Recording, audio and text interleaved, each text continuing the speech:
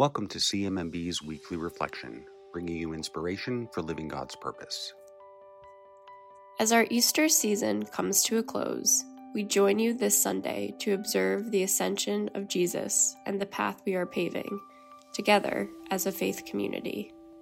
We begin our reflection on a mountaintop where the resurrected Jesus has instructed his disciples to find him. The Gospel tells us that when the disciples saw Jesus, they worshipped and doubted at the same time.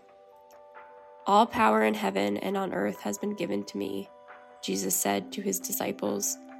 "Go therefore and make disciples of all nations, baptizing them in the name of the Father and of the Son and of the Holy Spirit." In the lines that follow, Matthew's Gospel concludes just as it began, with Jesus' promise to be with us always.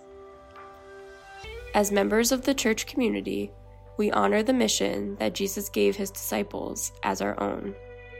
We learn from the generations that came before us and build on the path they paved through faithful service to others.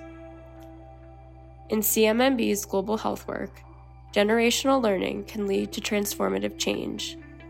In access to dignified healthcare that not only changes individual lives, but can transform entire communities for generations to come. Generational change, like the kind you make possible, not only transforms lives, but forges futures. And at CMMB, we could not continue paving the path ahead without you.